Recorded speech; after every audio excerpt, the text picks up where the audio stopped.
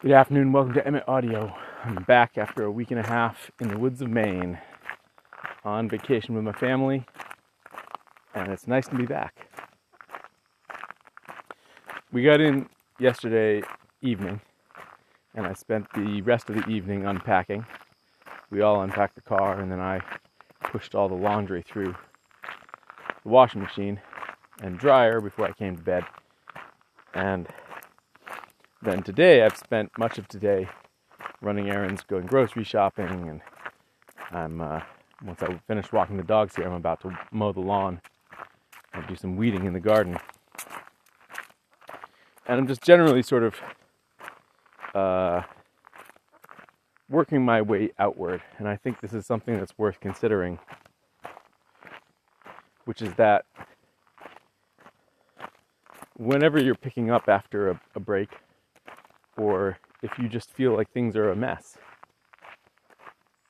and you're trying to figure out what to do,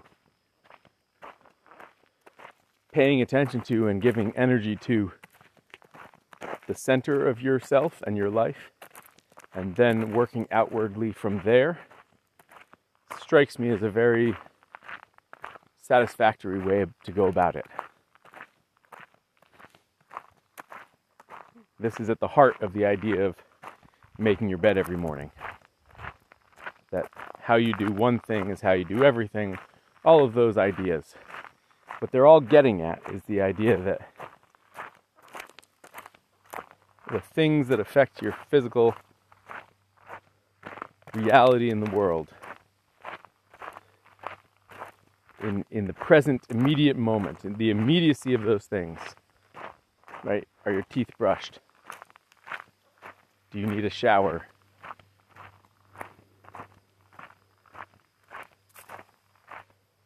Are you surrounded by chaos? Are there chores that need to be done? Those things that need to be taken care of on your person or in your home then create the space in which you can do things that circle outwardly from there. There are obviously times when you need to ignore your personal needs and the reality of your home in order to handle a larger crisis, right? Times in my life of crisis, I've gone for hours without eating when I should have, skipped meals, gone without showering for days.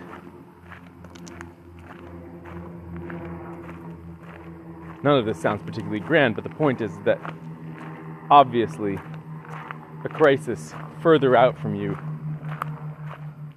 does not require you to have everything in order. And sometimes it does require that you ignore your personal needs in order to handle the crisis that's further out from you. Right? And that's actually kind of the delight of a natural disaster, right? Is that you set aside your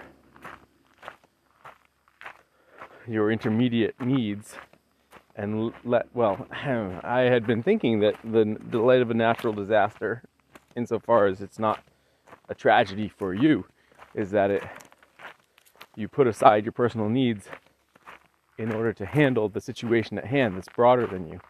But perhaps it's actually that it collapses that middle space of sort of what you were supposed to do with your day, what you thought you were going to do with your day, but here we are in the middle of a crisis, and so I guess we're going with the flow now. Actually, what that does is it collapses it down to where you're doing what needs to be done in the moment, sort of with the immediacy of assessing at any given moment, what is the most important thing to do right now, right? Is it help this person who needs help? Is it make sure that I'm safe? Is it communicate with my family? Is it make sure that we have buckets of water? Like, what is it that needs to be done? And in that respect, actually, many of the natural disasters or just, weather-related events that I've taken part in my life have actually brought those outward layers down to the immediacy of what needs to happen right now. That's actually part of their part of the pleasure of, a winter storm, is that it reduces the things you're thinking about to what needs to be shoveled, where are the candles, and how are we going to make dinner tonight.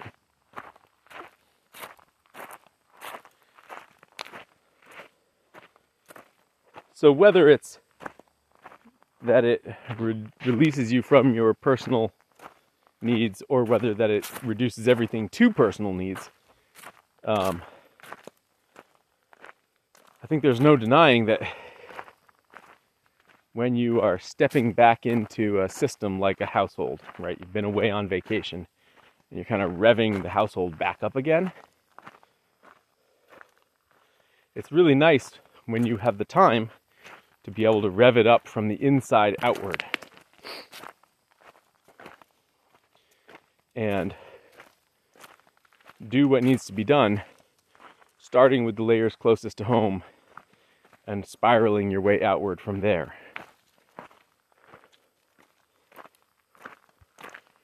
Right? You change your pillowcase, and then you fill up the gas tank, and then you work on the thing that you were going to work on for work before you left on vacation.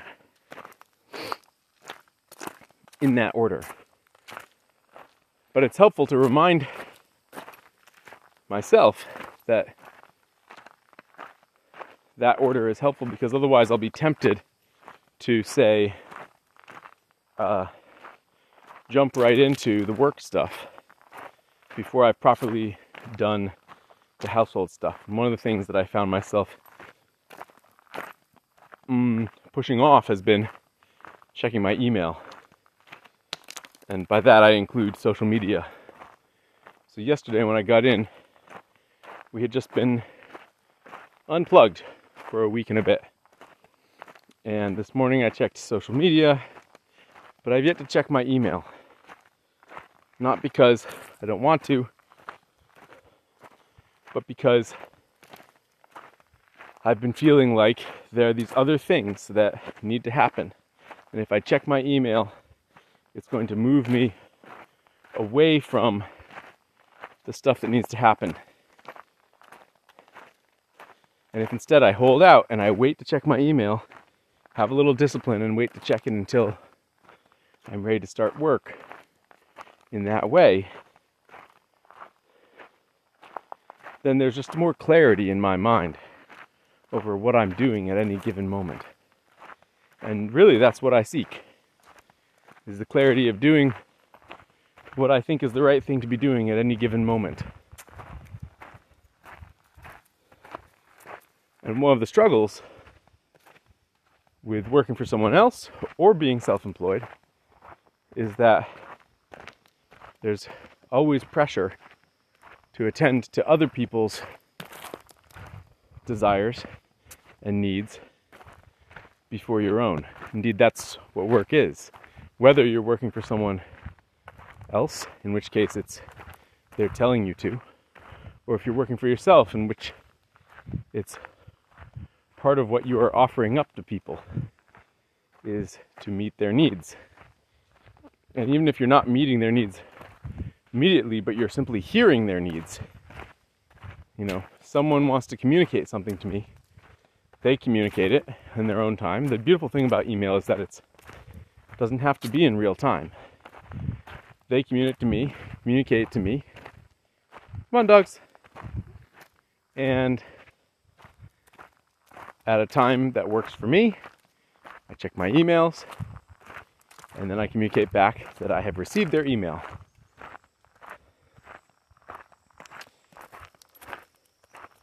And that allows me to choose the timing of when I'm meeting their needs.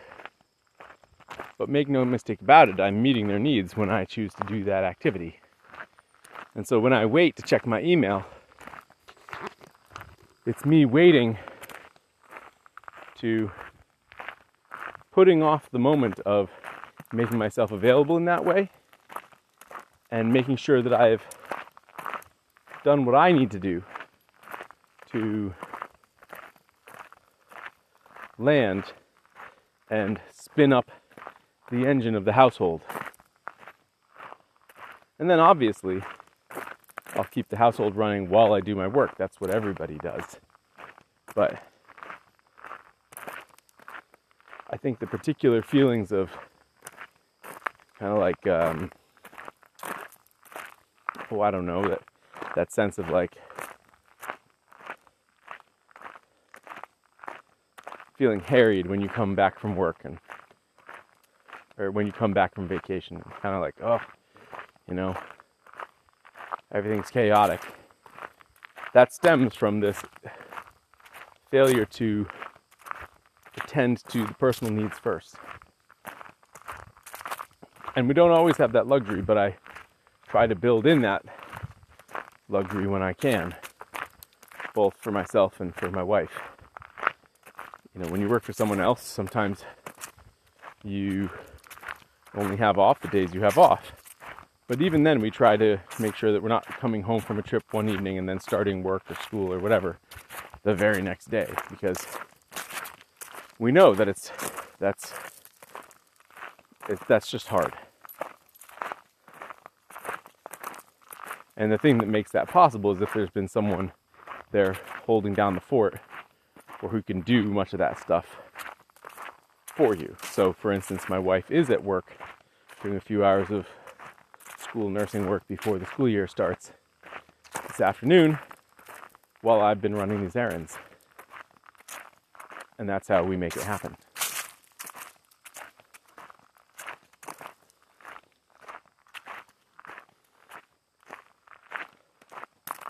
I mentioned at the start of this podcast that I thought that this inward to outward progression was valuable not just under these exact circumstances of returning from traveling, but also anytime you are unsure about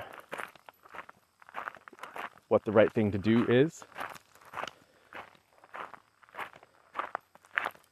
And I think we can see that in as simple an example as taking a walk when you're trying to think through something, like this, for instance.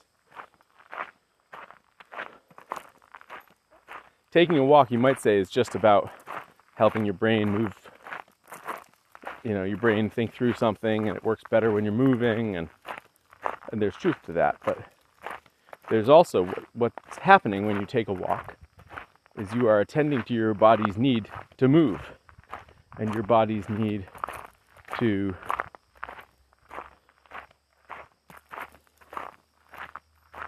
stretch itself and circulate its fluids and all of the physical attributes that go into being a human. So you're actually circling right back to the very center of everything and taking a walk. And you come away from that walk having taken care of yourself. And often that has done enough to rebalance you that you're ready to think through, or you have already thought through, your predicament in a professional capacity, say. And so I often find that if I'm struggling with some aspect of work or life in general, if I circle back to cleaning up some area of the house that needs to be cleaned up, or improving something, it doesn't matter how small, that will help